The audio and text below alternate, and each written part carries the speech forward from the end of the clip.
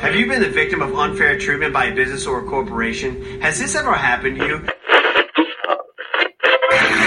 will be the baby of the year?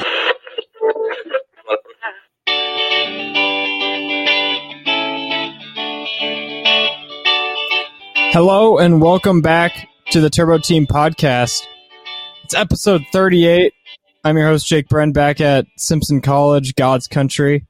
Alongside me, not back to college yet, we've got Ben Neeson, also known as Wes Anderson. How are you, Wes? Just waiting for my film, The French Dispatch, to hit theaters and take the award season by storm. Yeah, we're waiting. Also with me today, 2 states over in Paradise, Indiana, we've got Alex Powell. How are you doing, Alex? Terrible, Jake. Iowa sucks and my life is in shambles. You heard the man. His life is in shambles. Sorry to hear that. And also with us today for the first time, a long-time listener, first-time guest, we've got brother of the program, Mitch Neeson, Ben's older brother, coming live from Utah. What I'd argue is actually God's country. He was on kind of one time. Remember, him and Ben were sitting next to each other when we recorded the Sorry to Bother You episode? Oh, of course. Our most serious episode. Yeah. And everyone will remember that. All of the listeners remember that. How are you, Mitch? Thanks for having me on, guys. I'm doing all right. I got put into quarantine again just tonight. I just found out my roommate moved out, but not without hanging out and hanging around with me with COVID. So I'm doing all right. I just got to hang out at my cabin for the next 10 or so days. So that's what's up. perfect time to binge the Turbo Team Podcast. Check. So Mitch is 21 and he's going to be locked in his cabin for the next 10 days. So do you know what he can do? He can gamble on live sports. We'd like to thank our presenting sponsor, Thrive Fantasy app. Thrive Fantasy has all your DFS and esports gambling wants. Be sure to use promo code AROUND at sign up and receive a deposit bonus of up to $50. First-time users, be sure to use promo code AROUND at sign up and Thrive will match any deposit up to $50. We want to thank our presenting sponsor, the Thrive Fantasy app, for sponsoring the Turbo Team Podcast. I'd like to advise listeners not to bet on the Iowa basketball team because they're and can't live up to the hype. Thank you, Alex. All right, let's get to the review. We're doing Midsummer this week. So speaking of death or doing stuff bad, let's talk about Midsummer. Midsummer is a 2019 film that came out by Ari Aster, starring Florence Pugh. That's really the only casting person that's important in this movie. Will Poulter's in this. He's been in a lot, but Florence Jack Pugh Rayner. Jack Rayner's Best Boyfriend Ever award. We're the Millers. William Jackson Harper looks like Pascal Siakam. Yeah, he does. Spicy P. Mm-hmm. But anyways, as I was saying, Florence Pugh is the only one that matters if you kind of feel what I'm saying. What? I guess you don't, Ben. But Ben's going to take us through his key synopsis through the film. Is it off the dome, Wikipedia, or IMDb today, Ben? This one's Google search, the first result. I'm really putting in the effort this week. Anyways, Midsummer is about a couple who travel to Sweden to visit their friend's rural hometown for its fabled Midsummer Festival. But what begins as an idealistic retreat quickly devolves into an increasingly violent and bizarre competition at the hands of a pagan cult. Hey, yo there, Colt. You could say that for sure. This movie, I unfortunately did not get to see in the theaters when you guys went together when it came out. I watched it for the first time alone in quarantine like 3 months ago. Not exactly the best time to watch it. Mitch, I'm sure you can attest to that. Mitch watched it for the first time, was it this morning or yesterday? Yeah, I started it this last night, but then it got too scary for me, so I had to put it off, and I watched the rest of it this morning before work. It gets even scarier towards the end. Yeah. But it's daytime at least. But when it's morning time, like scary stuff just seems kind of funny, and so That's just sort of how. Now that it's nighttime, it's starting to like seep in me, and I'm sort of feeling it like oh, it is kind of a very creepy movie.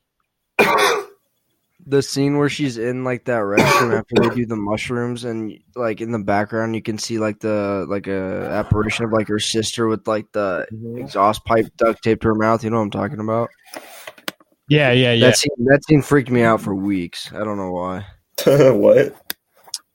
That would have been the one. But yeah. Mitch, did you watch them jumping off the cliff last night or this morning? I watched that last night. Oh, so that was pretty scary back then. I watched it today, and it's still equally as funny. Yeah, it honestly wasn't that scary. I thought it was more kind of funny because I kind of saw that I thought that was going to happen, but I mean, I was a little more shocked when they used the hammer, that giant hammer or that gavel, and crushed the skull. That was gory. Like a watermelon, man. Yeah. Drop the Hummer. Yeah, like a watermelon, man. Drop the Hummer. Like a watermelon, man. Mitch, what did you think about this movie? I mean, that's a pretty vague question. I think, honestly, the fact that it sort of was set all like pretty much in the daytime, besides like I guess a couple scenes here and there, sort of made it like not as creepy, but it also sort of makes me feel like, oh wow, I wonder if this like if they had more like suspense and like if it was darker, then I wonder how like even more terrifying it would be. But like nonetheless, like I thought all the scenes shot and like the cinematography, I thought it was like all very beautiful. Like where they were located, I thought it was like super pretty, and I really like enjoyed like all the colors and yeah, stuff like that pretty much. Yeah, definitely one of the prettiest movies of all time. I know Alex thinks that the just like all the shots of the midnight sun and just like, I mean, they're just like on a mountain in Sweden and it's always light out. Like, of course it's going to be beautiful. And then there's like absolutely no dark colors in the movie at all.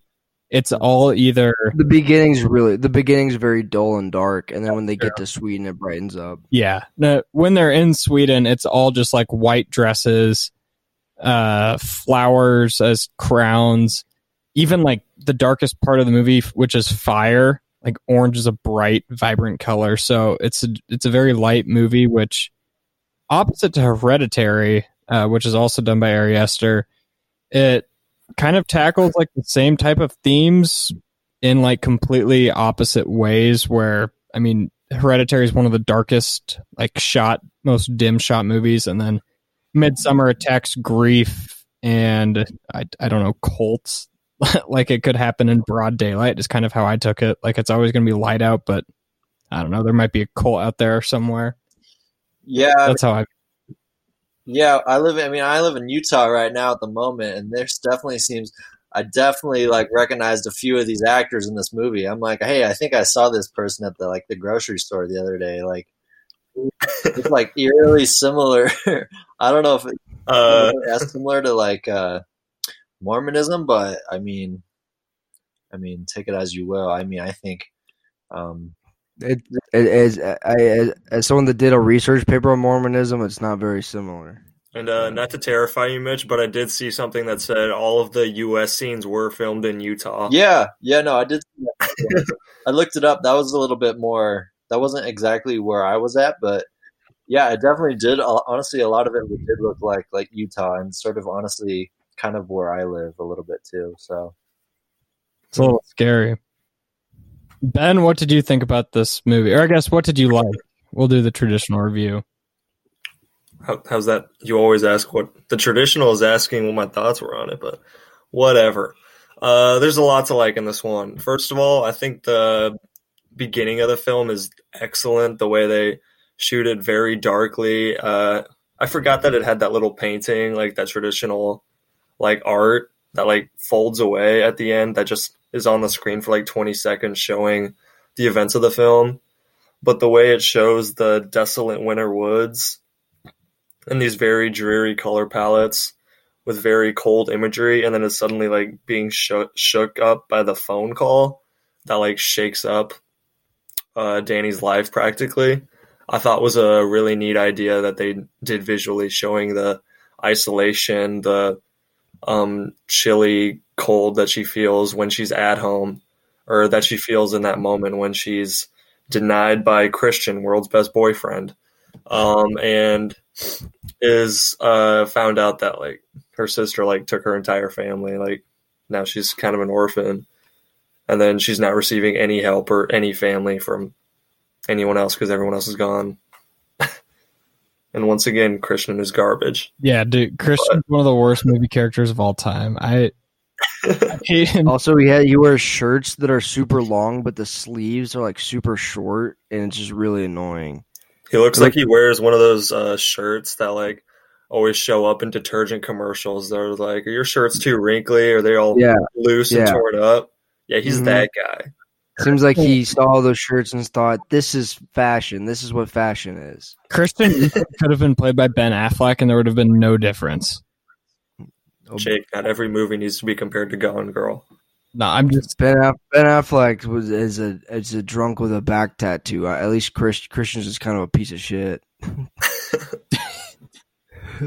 Yeah, I get why you give him like that clothing. I mean, I guess it doesn't really matter that much, but I did notice that, like how Sunday Casual, his like attire was throughout the whole movie, pretty much. Yeah, Christian's a dork. he just has like such an aloof personality. Like it's just like everything. He's like, okay, oh well, whatever. It he was like everything that happened, just like, oh bother, I'm just gonna go on.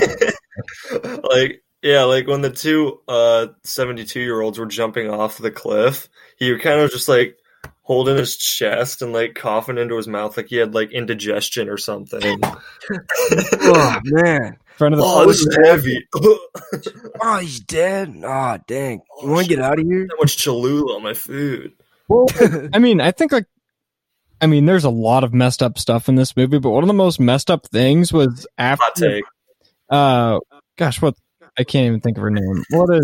What's Florence Pugh's name in this? Danny. When Danny finds about her family and cries herself to sleep the entire night. Next, he's like, I'm going to go to a party, just stop by for a few minutes.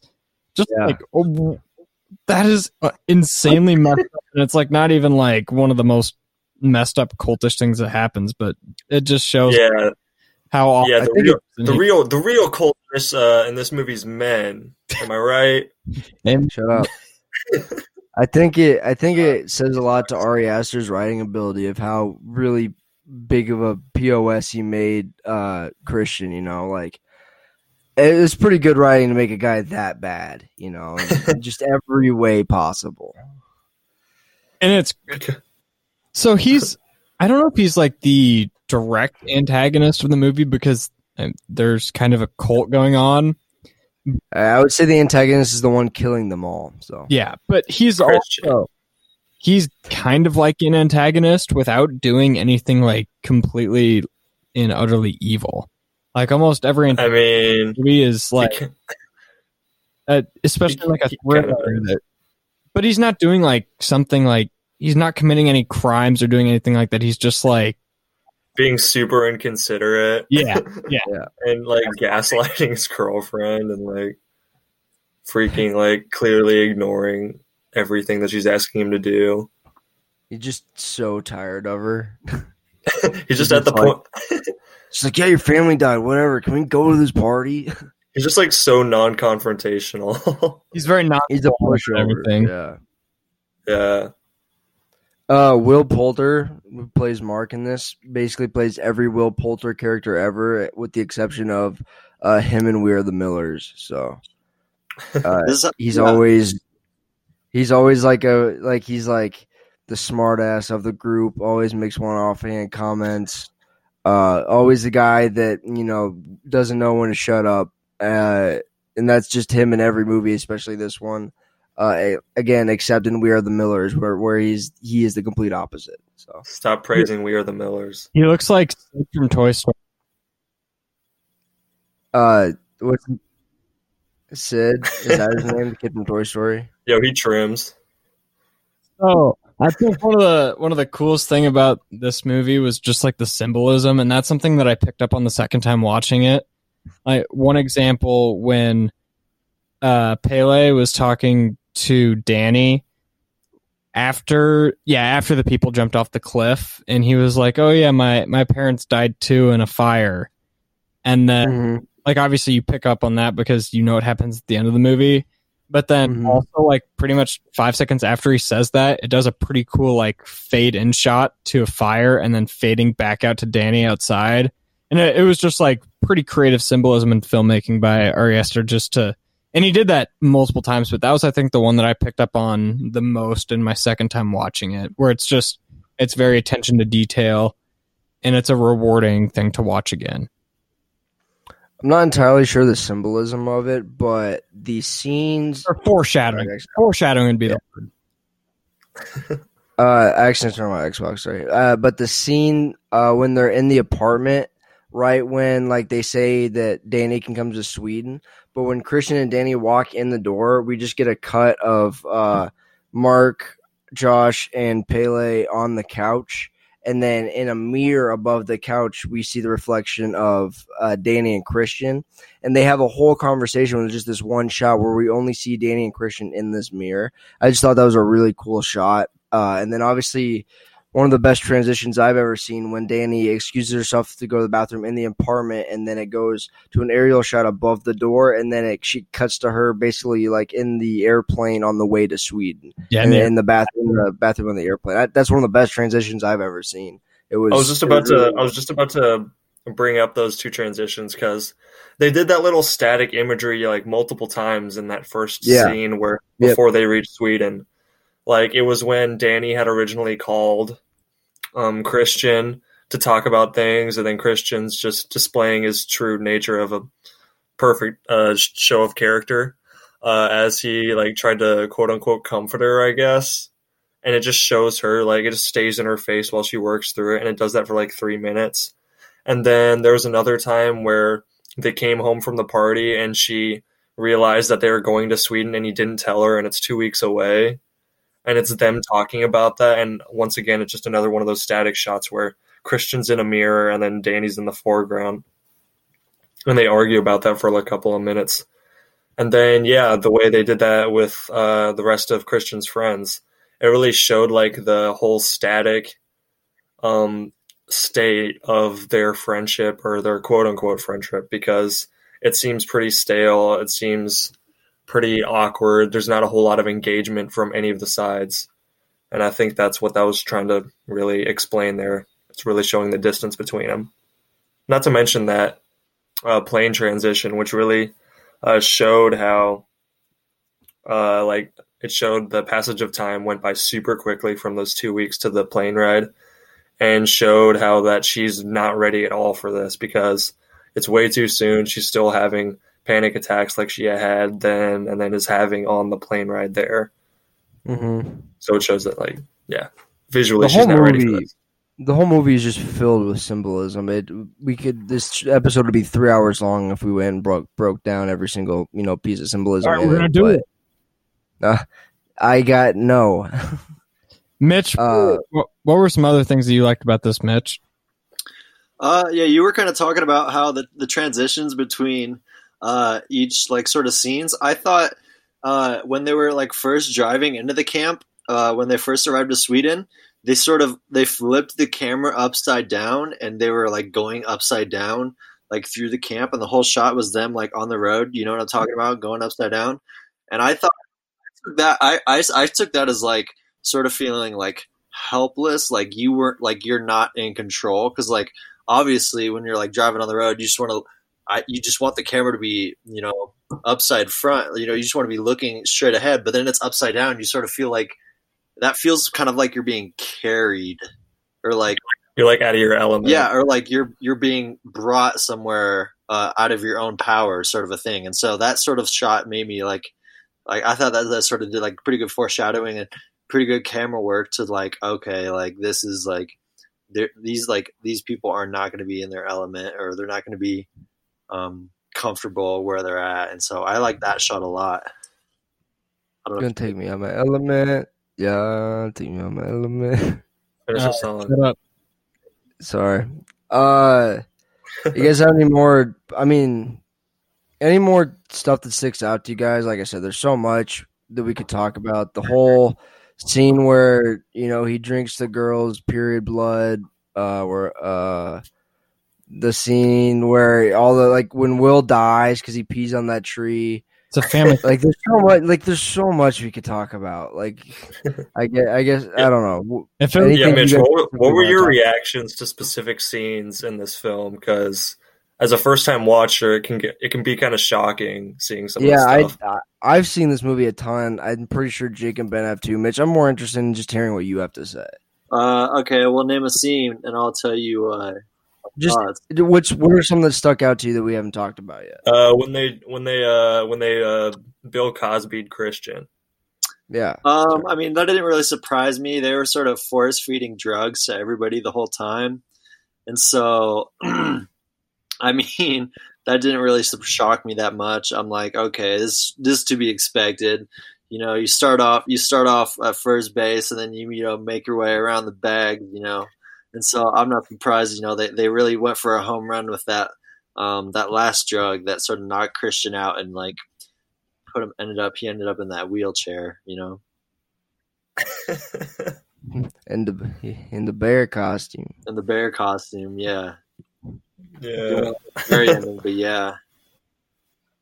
The scene of him the whole scenes of them getting burned alive is so funny. Just because they're like, oh yeah, you take this weird honey thing and you won't feel a thing, and then it just cuts to this guy clearly being in a ton of pain as he's being burned alive. So, and then there's Christian who's just kind of sitting there, can't really do anything because he's basically paralyzed. And he's just kind of looking around, and then he burns to death too, and then. It cuts to the final scene of Florence Pugh just watching the flames, and you can kind of see the reflection in her eyes, and then the village people crying as they feel the pain as the burn victims or something. I never really understood that. They share their feelings as a village. That's the whole thing, because they're a tight-knit community, so much so that they'll share in their celebrations. They'll share when they feel good, and they share when they feel bad. And that's why they're all mimicking each other, and that's why Danny feels like she's found a place for her, just because she found that family, albeit one that's not positive or not good for her at all. Yeah, but it's one that will actually have empathy that she hasn't had before. I was reading or listening to something about when Ari Aster was writing this movie. He actually researched real midsummer festivals. And the whole human sacrifice thing is something that just doesn't happen at and in any history of the Midsummer Festival. There've never been recorded cases of human sacrifices. That's just something he studied these pretty in depthly, attended them in Germany and Sweden and all these foreign countries, and then he just made up the whole part about them sacrificing people, which I think is hilarious, but also pays attribute to how good of a writer he is. And Mitch, anything else you have to say about the movie? I really did like how, I think one of my favorite parts, I think I did enjoy seeing the whole face cut off and put on somebody else's body. I did think that was I think that was pretty hardcore, and I do enjoy whenever I see that in a movie. It's not the first time I've seen that in a movie, I think, and I hope it's not the last. But I did think that's pretty good. I thought that was pretty interesting. I thought they I feel like Josh was sort of the only level-headed one that was sort of just he was the only real protagonist. He and Danny were the only ones I was really rooting for.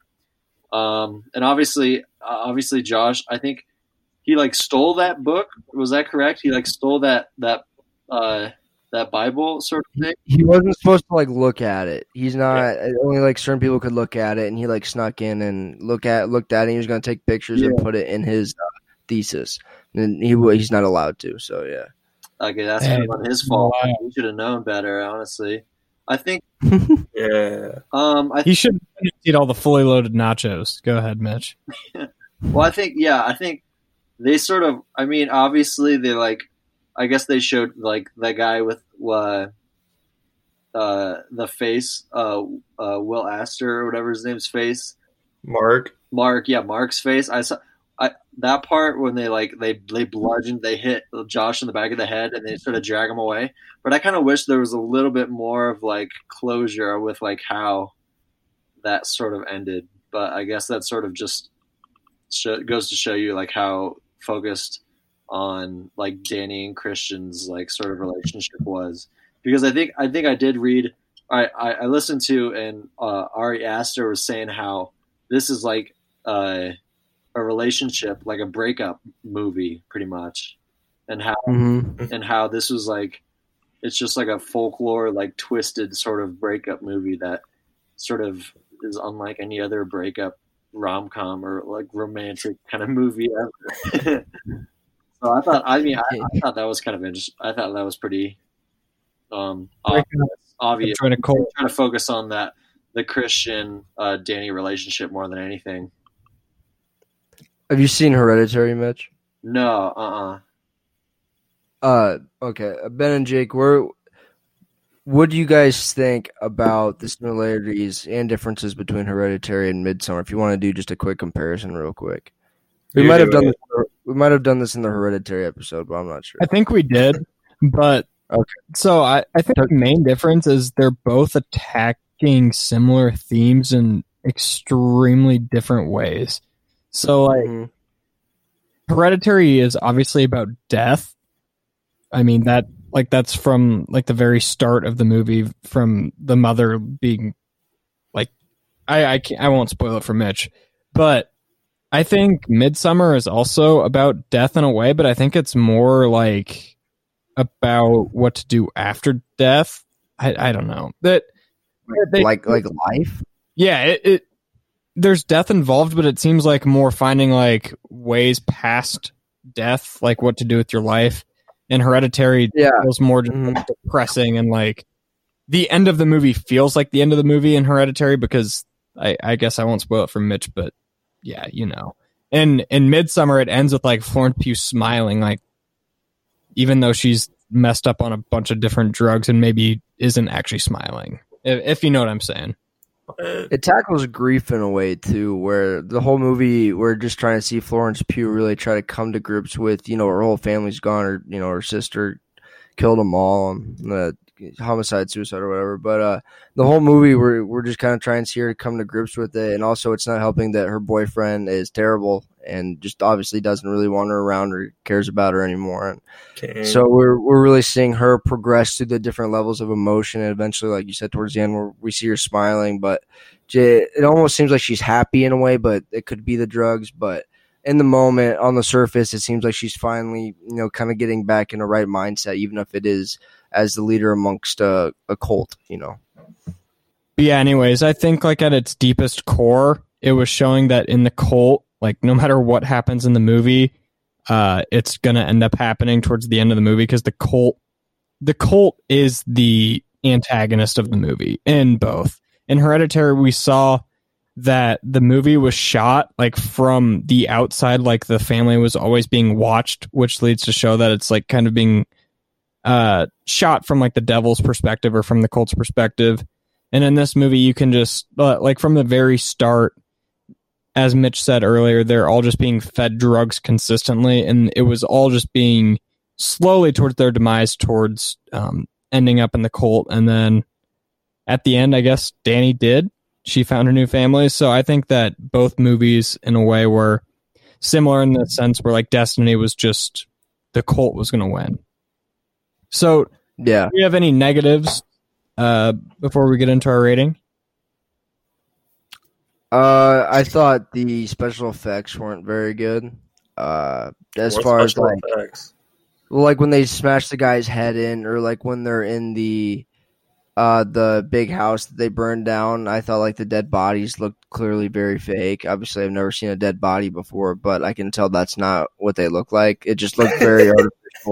Very, you just said that. Very, it looks very artificial. Very like something like a high school theater production will put together during their performance of Frankenstein or something. I don't know. Like it didn't look good. The budget for this movie is only $9 million, so I think it has something to do with that. They didn't really have a whole lot of money to spend on the dead bodies and special effects and stuff, especially since like the setting was. So I assume it cost a lot to film there. So. And build all those houses and buildings and stuff. So that was my biggest negative. Very, very disturbing imagery, but I wouldn't say that takes away from the movie. It's just hard to look at times. Watch Ben up Paddington 2, bro, if you're not into it. Shut up. Do you guys have any negatives, or is Ben going to stop not taking this seriously? Yeah, because you're taking it so seriously. I mean, I would say like a big negative is really just kind of the gruesomeness of it. I can do violence in movies, but like the second it's broken limbs and stuff like that, or collapsed in faces, it's kind of just a no-go for me. So that part is always hard to watch. Similar, I think that was like the exact same thing I said about Hereditary. It was just like sometimes it's too gruesome and too dark for me. Other than that, there's not really much. I think it's a very well done movie, and as hard as it is to watch, it's a very like easy movie to watch because everything is so like, I mean, outside of the gruesomeness, is so like pleasant on the eye, just the scenery and everything like that. But yeah, negative gruesomeness. Shout out. I have something.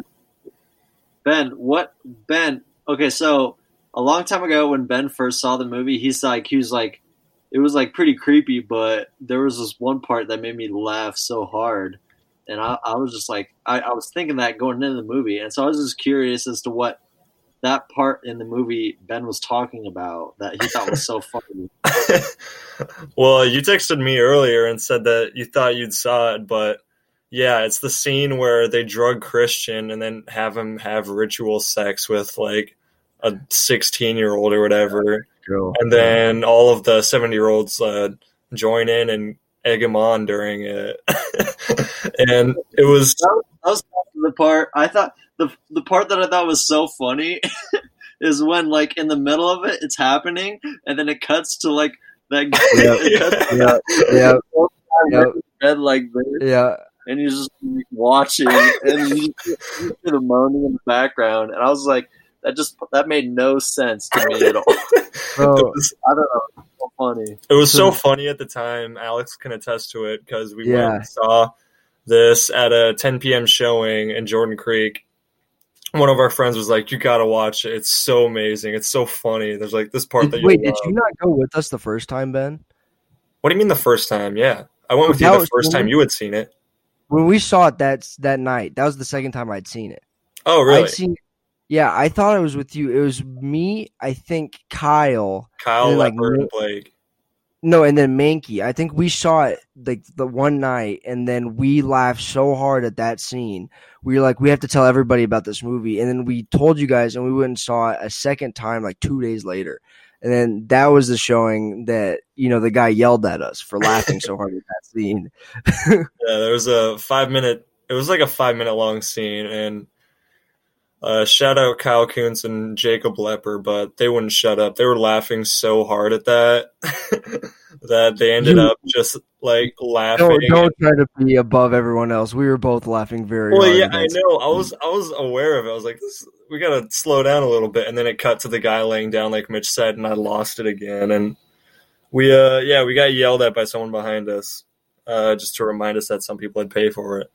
But the Anthony Fantano looking dude yelled at us because he didn't think we paid for our own ticket. But yeah, that was one of the hardest laughs I've had in the movie theater. Not necessarily because of the film itself, but the theater I was with. Bring back theaters. COVID's fake. But it's okay to be an immature 18-year-old boy seeing a sex scene in a movie sometimes. So there's nothing wrong. Ben, did you have any negatives? Negatives, honestly, not a whole lot. This film maybe runs a little bit long, but it's very atmospheric.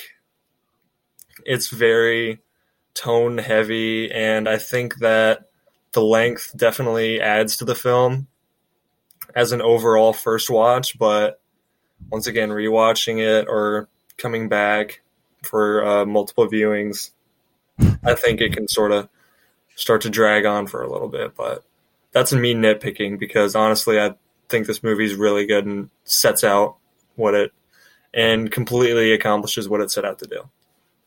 Former guest Kyle Kuntz loves showing this movie to absolutely everybody he meets. So I've seen it a lot. So man, you should have had Kyle on for this episode then instead of me. So Kyle did want to come on if we ever reviewed Midsummer. Forgot he said that until after we booked this show. So sorry, Kyle. So that being said, let's get into rate. Mitch, do you want to go first? How does this rating scale go? Is Out it of like 10. 5 or 10? Out of 10. 10. You give it a 10? I'll probably give it. I'll give it like probably like an 8. I don't think I've seen a movie like it in a little while.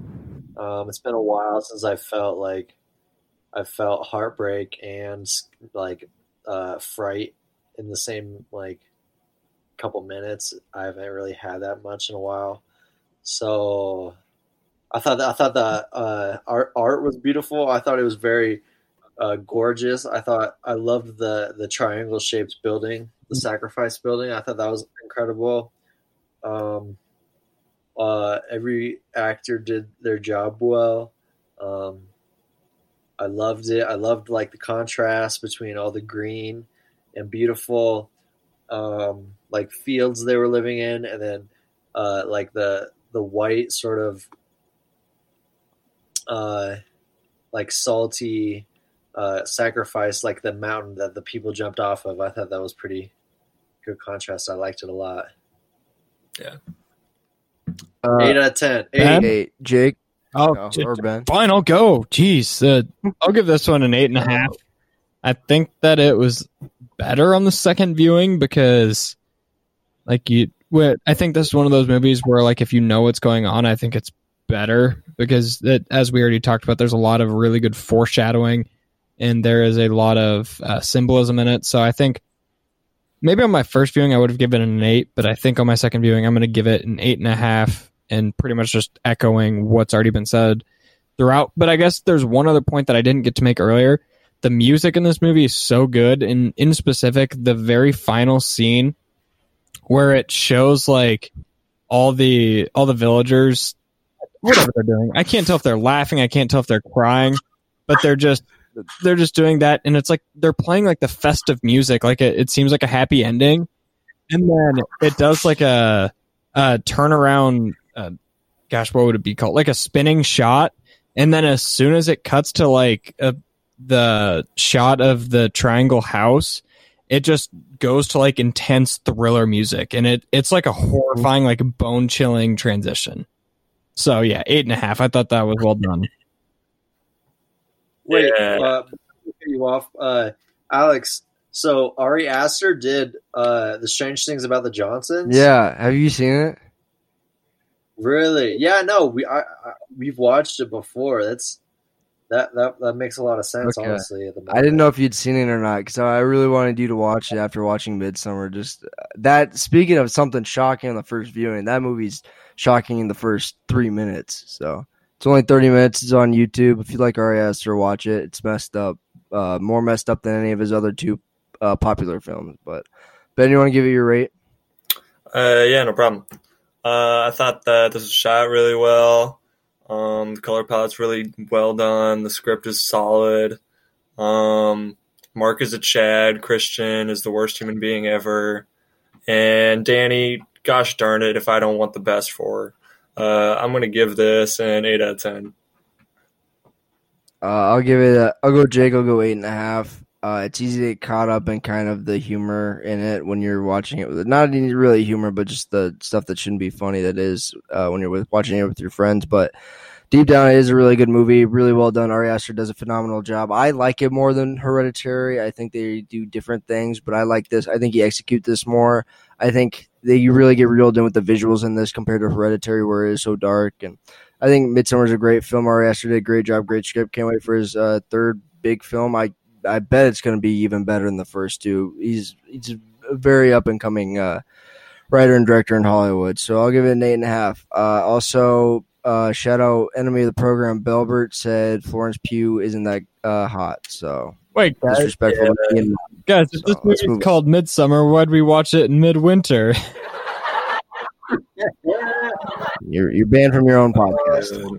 You're killing me. Alex, if it makes you feel any better, Florence Pugh is in a relationship with a man twice her age and the guy from Scrubs. So I don't know if that makes you feel worse or Zach better. Braff? Zach Braff, yeah. I was thinking that the whole time I was watching the movie. I'm like, this girl is dating Zach Braff, and she's like just a tiny bit older than me, and she's dating a like late 40s man. Good for Zach Braff, I guess. Oh, as I mentioned, we've got a friend of the program, Mitch, on now guest of the program. Do you want to take us through your top 5 favorite movies, Mitch? Yeah, absolutely. Yeah, we can do that. Man, that sort of came up on me quick. I wasn't thinking it'd come up like that. I thought it'd be like a transition or something. That was the Absolutely. transition. That was it. All right. Speaking of movies, we're gonna go into your top 5 movies. Yeah, I got the job done. Start at 5. Yeah. Start at 5. Yeah. Yeah. All right. This isn't like obviously set in stone. Yeah. But I'll do it. It can never change, I'll just- ever. Yeah. Yeah, Guardians of the Galaxy is forever Jake's 4th favorite film ever. Episode 1 of the Embarrassing. Team podcast. Oh man. All right. Well, number 5, I gotta go with Requiem for a Dream. I'm not sure if you've ever seen this movie before. I don't know why you're laughing. It's a very serious movie. It's called Requiem. Requiem. Team? I was Georgia just Bar. I don't know. They never say that line specifically, but yeah, I don't know if you said just list them off and then you'd like talk about them, or No, do you want me to like? if you want. You talk about them. They're your movies. I think it's actually like coming around. Like more people are starting to like go back and watch it, but it's just like it's honestly a little bit similar to Midsummer. Like it's very twisted. It's more psychological than anything, and it sort of like changes you once you've watched it, but it doesn't make you. It's not an enjoyable movie to watch, but it like really stuck with me, and honestly, it just sort of. I don't know. I just remember always thinking about it. Like it's one of those movies that you watch. You don't really. It's not really a movie to like watch with friends or much, but it's just like a movie that will like definitely stick with you. Nice. What's number 4? Oh, okay. Number 4, I'm gonna go with The Big Short. Mm. Now that's Whoa. is it good? You like it? You like that, Alex? What do you think about it? What? What do you have? Like, what do you think about the movie?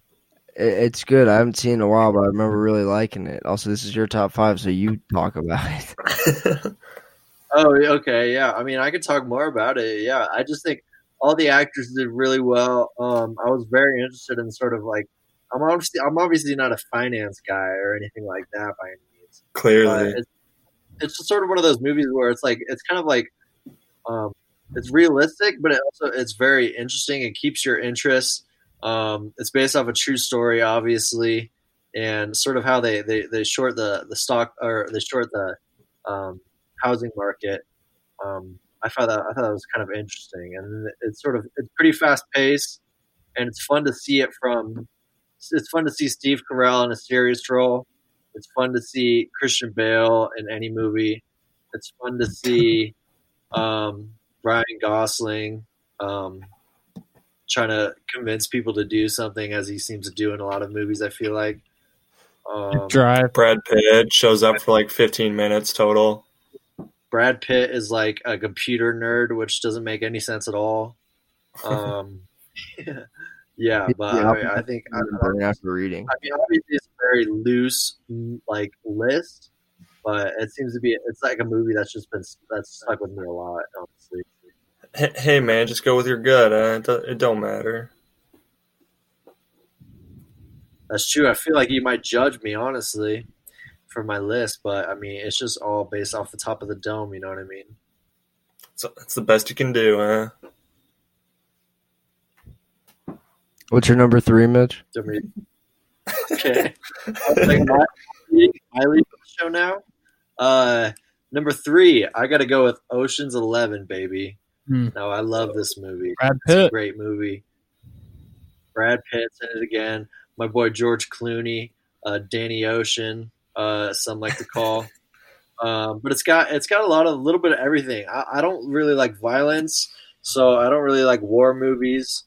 But I do like action and sort of intense like scenes and sort of like the trickery that they sort of play in Vegas. And yeah, it's got a stacked cast. It's got great action. It's fast paced. It's suspenseful, but not like in a playful way. So yeah, and that's a movie I watched a few times over. I guess the fall, like during quarantine, and so I really enjoyed that. Ocean's 12 and Ocean's 13 not as good at all, but Ocean's 11 is where it's at. Your number 2? Ocean's 8's where it's at. Ocean's 8, yeah, Ocean's 8. Speaking of number 2, no, but number 2, I'm gonna go with The Revenant. I know I'm going with the real heavy hitters, but that's another movie that just sort of great.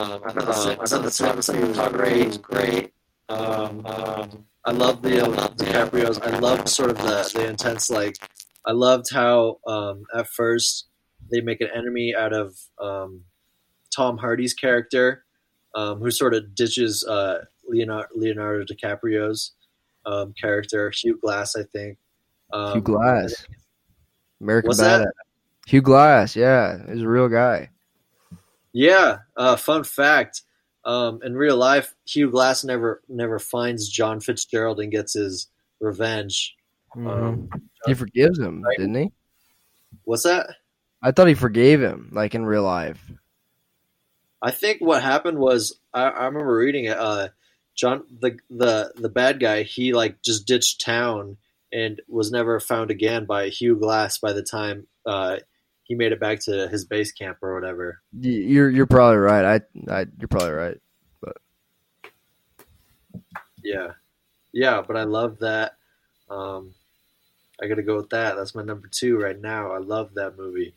I'm also very recent bias, so I love all these movies that are like very recent. It seems like That's fair, yeah. now, what's number 1? What's the best movie you've ever seen? best movie. Well, I do have. Okay, so number 1, I got to go with.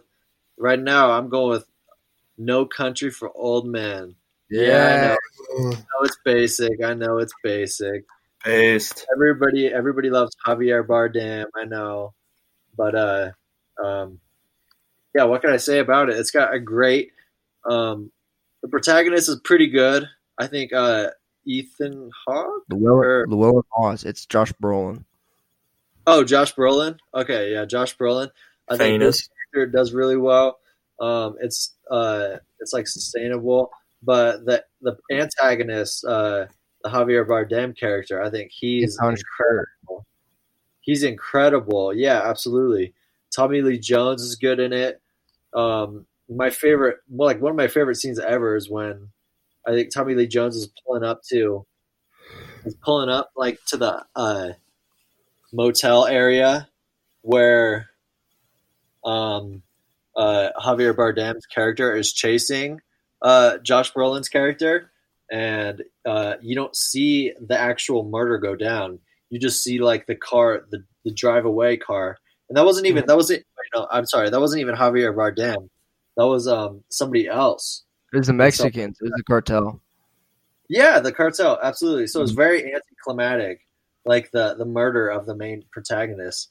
And so I thought that was like just so unusual, and like I really enjoyed that part.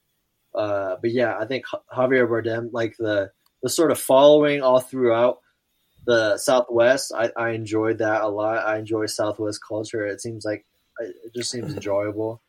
But that's like probably that's like within the last 10 years, that's probably like the one movie that I've like really stood out to me mostly. It doesn't have much I don't really rewatch movies very often, but they like stick with me sometimes when I watch them. So that's got to be number one. Staying true to yourself. Yeah. I think that's the 5th time it's been someone's number one on the show. Probably. I mean, we got a bunch of white guys from Iowa around the show. There's me, Currens, Elliot's. Wasn't it Ryan's too? It was Elliot's. So 4 of our guests, 5 including me, of our favorite movies. Our number one movie has been No Country for Old Men. That's it's really funny. It makes me want to rethink my number one because I didn't realize it was that basic. But. You're based. You're based, Alex. Basic, not based. You're based. No, based, Alex. We live in a society. I mean, obviously, my list changed. I sort of just threw it together, like based on the top of my head. But like, I got 5 more like honorable mentions. If I could just like say them real quick. Go ahead. Only say the names. The Good, the Bad, the Ugly, the Clint Eastwood movie. I love that movie. The Room, Tommy Wiseau. I think that speaks for itself. Truman Show. Good movie. Yeah, great movie. Jim Carrey. Boogie Nights. Great movie. Good movie. That's a really good movie. And Once Upon a Time in Hollywood. I really love that movie too. I like your honorable mentions more than I do your top 5, Mitch. I'll be honest. If I'm keeping it 100 with you. I mean, you could probably convince me to swap some of them in and out. So that says more about. Should be able to change that easy, bro. Anyway, you guys want to talk some Bachelor or what? Let's give the folks what they came here for.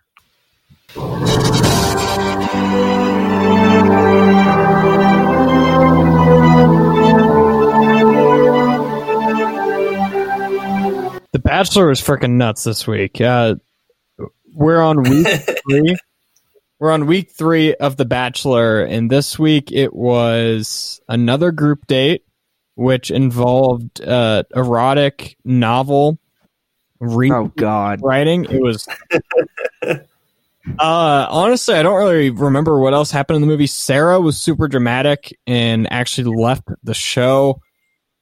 Good. She interrupted someone's individual date during the group date, so that was kind of crazy.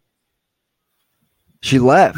Yeah, she left. It was nuts. What else happened in this episode? I should have taken notes. Yeah, they had that erotic poem reading date, and then they had the other group date that was just like a normal group date. It wasn't anything special. And then who was it? Serena P got a one-on-one. I thought I really liked Serena P. I thought her and Matt had good chemistry. I really liked her personality. She was very she seemed nervous, but also very it was the type of girl you want. Genuine, yeah. Like she's very talkative. She's not like making you dictate the whole conversation or whatever. She's asking you questions. She seemed to get along with them very well. I really like Serena P. Okay, Mitch. This being the only episode of this season that you watched, what do you think? Yeah, I agree with Alex. I really did like Serena. She just seemed pretty authentic. She's obviously very pretty. Yeah, their date with the donkey, I thought was sort of like cliche and sort of like eye roll. But I mean, overall, I think I like Serena a lot. She seemed very genuine and for the right reasons. She kept saying, "I'm falling in like with you," which kind of sort of solidifies it. Like she's not just she saw that on Instagram in middle school and has been dying to use that on national TV. No, but that was kind of hilarious. This episode at the beginning where Matt had to do his own poetry reading. Oh, God. I would like to pretend that whole date didn't happen. It was so hard to watch and so That was cringy. funny. Oh my god, I was watching it. I was like, oh, can you imagine being Matt and just sitting there and just having to listen to these 14 women read their erotic poems about you? He like stood in the corner and said, "I just want to see what you guys came up with." That's literally what he said. One of them. I remember. I forgot whose it was. I want to say it was like. I think it was Katie. She like read hers, and he was like, at the end, he went to give her a hug, and he's like, "Wow!" And he just gave her a hug, but so like he wasn't into it at all. You got me. Wait, no, I forgot what story it was, but they were talking about eating beforehand, and like the reader was like, chocolate cake. It's like they really tried to bring the story to life with that one. Rachel got the rose on the group date. What'd you guys think of that? Yeah, sure, whatever. It seemed like she's very pretty. She's very attractive. She's like She looks like a young Mila Kunis. Who she look like? Mila Kunis. When she was on like that 70s show, Mila Kunis.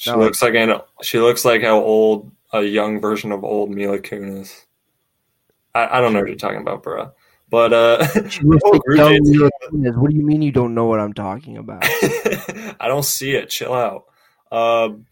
But that whole group date was kind of funny because like Rachel was the only one who got like a full like quote one-on-one, or that was a part of the group date, because the next person who went, Katie, got interrupted halfway through and didn't even get to finish hers, which is kind of funny that Rachel got the rose because like the other like 8 girls were kind of just sitting up in the lobby waiting for like maybe they could get to talk to him, and it's a group date, but only like 3 get to go each time, which is kind of funny to me.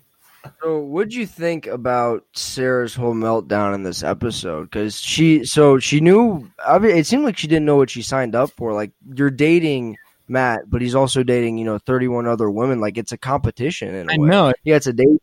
It's also a competition. Like, you knew what you signed up for. Why is it such a big deal to you? What did you guys think of that?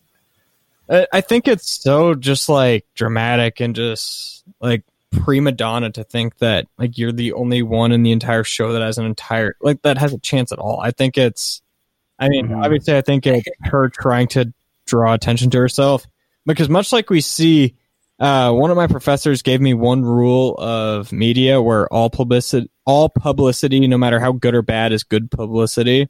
So I think in this show, if you can draw the most attention to yourself and have not necessarily controversies, but have a bunch of people talking about you, I think that'll make it better to be able to advance farther and get more attention. You don't go on this show to win Matt's heart. You go on it to promote your Ponzi scheme.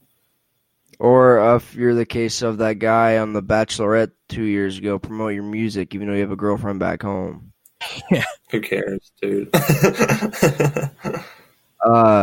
What else? I guarantee there's like 5 pyramid schemes going on on each Instagram with part of these girls. Something to add. I know it was the 3rd episode, so I might have missed all the introductions, but it seemed more like it was this, like the show is more about all the women just competing, and it doesn't seem like I didn't learn anything about Matt besides he liked turtles. Like, I really don't know anything about Matt besides he's tall, handsome. He's like, yeah, they broke that down. They broke him down in the first episode. That's how like they started the series, was like introducing him. So he's a pretty. They didn't really inform a lot.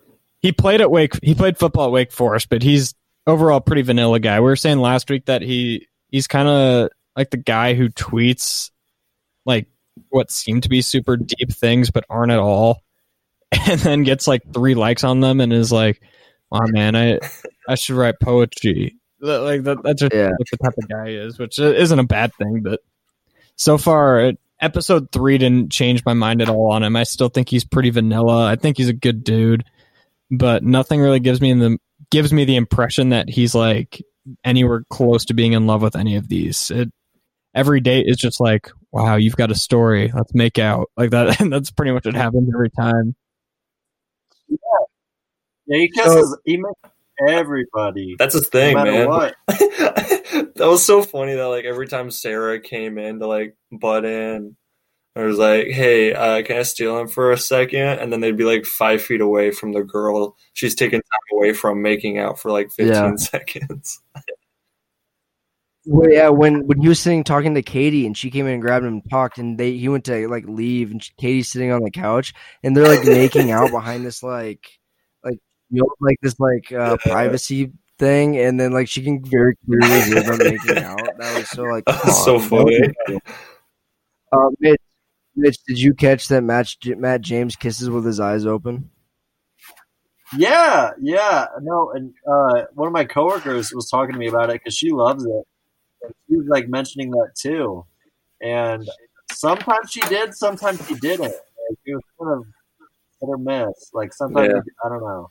But yeah, if you do it even once, it's kind of creepy. But yeah. The whole turtle thing was so funny that he's not like obsessed with he's turtles. just like that was one quirky. He was wearing turtle swim trunks as a so 28-year-old man. I bet he didn't plan that. He probably just had them. I guarantee that's not his whole personality. He just has so little of a personality that turtles, I guess, are kind of big. That's what I'm saying. Like, he's so bland that like turtles fascinate him. Yeah. You'd be such a better contestant. You'd be so much better at this. You're right. I'm not saying I would, but I'm more interesting than my favorite animal being turtles. No, I really hate this episode because it made me agree with Victoria for like 5 seconds. That's why I hate the episode. I liked her a lot. Victoria. Well, Victoria, 100%. I thought it was funny because like she came out when Sarah had her first breakdown. I was like, "Are you okay?" Because like we're like wondering what's up, and she like pretended to be comforting. But then when she came downstairs after she locked herself in the room all day, she was like, "I just wanted to let you know why I'm here." And then Victoria was like, "You didn't let us know why you're here," like to her face. I thought that was funny. So I call on like. People will be talking, and Victoria will be like talking to Sarah, and Victoria will just be sitting there, and Victoria will just come in with something just super mean, and then just butt out the rest of the conversation. It's super. I texted you guys this. Yeah, what'd you say? Individual. Yeah. I said she's very out of pocket, like everything she said. Did you guys catch on the date when Serena P was basically just like shit talking her dad the whole time? Or not the whole time. What'd you say again? In the beginning. So her dad didn't want her going on The Bachelor. He was like super against it. And she basically she's like, yeah, my dad had a really linear lifestyle, and basically just like called her dad boring, and that like he never went out of his comfort zone. Just right there on national television. My dad went to high school, then college, then he got a job, then he had a wife, and then he had kids. I'm like, yeah, that's like 80% of the population. Yeah, but it's just funny. Imagine being your dad and be like, oh, there's my little girl. Oh, she's talking shit about me to everybody in the country right now.